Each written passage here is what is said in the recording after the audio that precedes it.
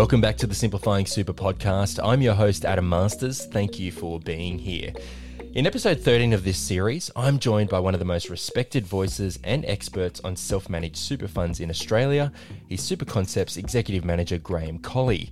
Now, in today's conversation, we sit down to chat through the self-managed super fund, and hopefully you'll get a good sense of whether an SMSF is the best vehicle for you to save for your retirement. Now, before we get into things, here's a quick reminder. This podcast is general in nature and hasn't taken your circumstances into account. It's important you consider your personal circumstances and speak to a financial advisor before deciding what's right for you. Any general tax information provided is intended as a guide only. Now that that's out of the way, Graham, thanks for joining us here on Simplifying Super. Thanks, Adam. It's great to be with you. Let's jump into a bit of background about your role. As mentioned, you're Executive Manager at Super Concepts. It's a superannuation consultancy firm. Graham, what does your role involve and how long have you been enveloped in the business of superannuation? Well, I'll let you know about Super Concepts to start with. It's an administration company and we look after the needs of about 45,000 funds and their advisors. My role is to provide technical help on complex issues which are linked with the fund's administration. That includes assisting staff in problem solving and helping advisors and fund trustees with compliance of their funds with the superannuation rules. Now, I've been involved in superannuation since the late 70s, probably older than you, and when super was developing into a huge system as it is today. So that's included being involved in policy development at the government level, as well as helping clients understand what super is all about. Well, I can neither confirm nor deny on the age front, but safe to say you know a thing or two about retirement planning, that's for sure, Graham. Now, hopefully that offers a bit of insight into Graham Colley, the man. For our listeners, let's dig into the meat of why we're chatting today, though, the self-managed super fund. Graham, can you tell us what exactly is an SMSF? Well, Adam, a self-managed fund is the personal superannuation fund, which these days can have up to 6 members. It requires you as a member to also be the trustee, so you're responsible as the director of the corporate trustee or as an individual trustee for all decisions about the fund, but you can employ professionals to help you do the job. And Graham, is there any indication on the number of Aussies around the country who actually have a self-managed super fund? Well, Adam, the latest figures we get from the regulators, which is the ATO, who looks after self-managed funds, that tells us that there's about 600,000 self-managed funds in existence, and they've got around about 1.12 million members in them. So for most funds, they've got about 1 or 2 members in them. That's around 80%, and the rest have got 3, 4, 5 and 6 members in them. Now, you won't believe this, but self-managed funds control about $754 billion in investments, and that's out of a total superannuation pool of around about $3 trillion. All right, so no small sum we're talking about here. So we can understand the options in the market then. What are the key differences between, say, a traditional super fund and an SMSF?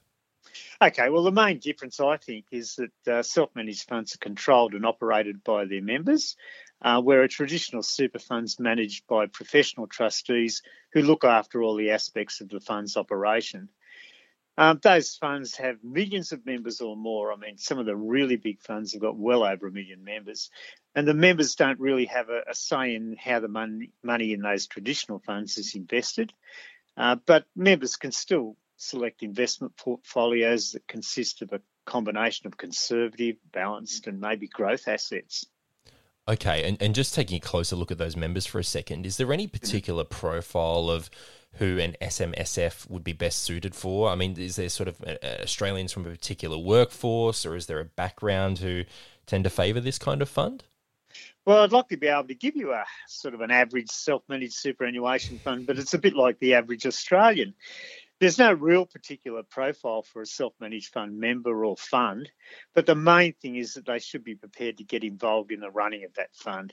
That means that they need to have a reasonable understanding of the contribution, investment and payment rules. And anyone who wishes to get into a self-managed fund, they do things with the running of the fund. But if you're not prepared to do that, then you're probably not the right person to have a self-managed fund. So self-managed funds are not for everybody. I think the main thing I like to see out of it is people being engaged in the operation of the fund. And even if you need to outsource that to maybe accountants and other professionals, then they're probably the right people.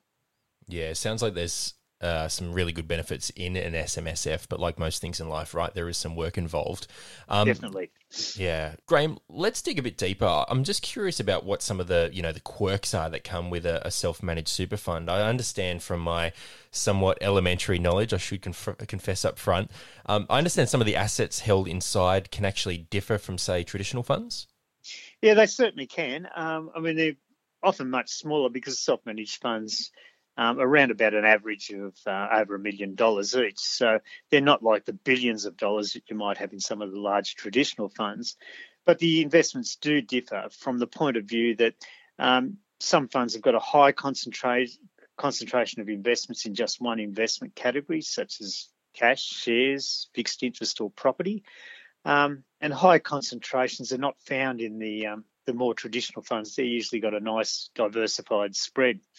So for anyone thinking about a self-managed fund, they need to be able to justify why they've invested in the way they have, and that's required to be included in the fund's written investment strategy in any case. So let's say that one of the listeners out there today has heard you explain the fundamentals of an SMSF. Let's say that they're already in a traditional fund and perhaps they're now interested in transitioning to an SMSF. How would they go about it? I mean, what should they do to get this ball rolling? Well, I think the first thing is to do your research. Like anything, if you don't want to jump from the high tower when you've never done it before, sort of thing, and to see whether a self-managed fund's right for the individual and whether they're willing to take responsibility. And I suppose the next step would be to contact someone who can set up a self-managed fund for you. Someone like an accountant, maybe a lawyer, financial planners or fund administrators can help set up the self-managed super fund, because they've usually got contacts, if they can't do it, who provide packages that get the self-managed fund up and running.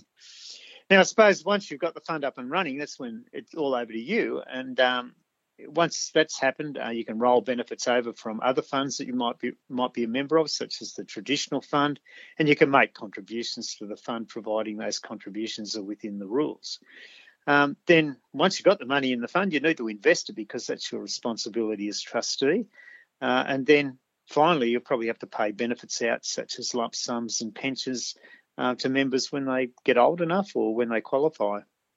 And you've touched on it there briefly, I suppose, but you've mentioned also that the SMSF structure requires a little more by way of member involvement, and obviously there are options out there for professional financial planners, accountants, lawyers, etc., to be able to offer that further support and guidance. But before you even, I guess, get to that level of conversation, should anyone out there who's considering going down the SMSF path have a level of assumed knowledge or financial literacy before taking on this type of fund? Well, I think that's complemented with the research you would do, that you would need to learn what the upside and the downside of having a self-managed superannuation fund is, because when you become a trustee of a self-managed fund, you're responsible for everything to do with that fund. Even though you might outsource that to a professional, if the regulator comes along and they're not happy with the fund, then you're the one who's going to answer, even though you might use those professionals to provide good advice to you.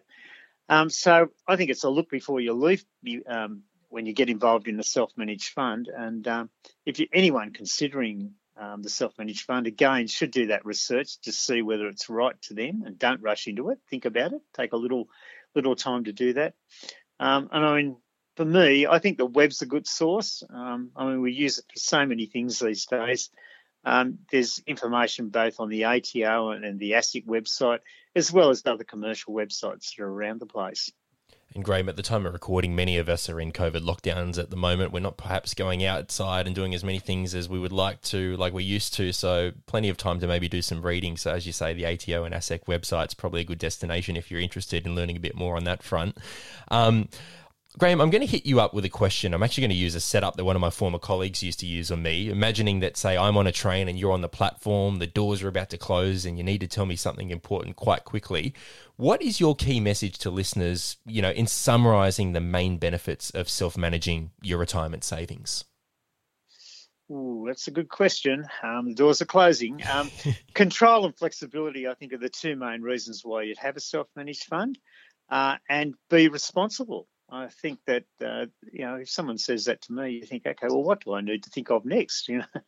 Okay, and I think we've covered off the benefits quite well here on Simplifying Super. I'm just wondering, on the flip side, are there any risks or things that our listeners should consider before maybe making the dive into the SMSF world? Well, don't forget that as a trustee of a self-managed fund, you've still got the same sorts of investment risks as though you've done the investment in your own name. So some people have the sort of misconception that a self-managed superannuation fund gives you another level of protection. It does from the point of view that it protects your retirement savings, but the investment risk associated with that superannuation fund, as I said, is no different to if you invested in the same investment in your own name. So that's an important consideration. You make some great points there, Graham, and it's really good to know that Australians have that freedom if they're ready, obviously, and equipped to take on a self-managed super fund.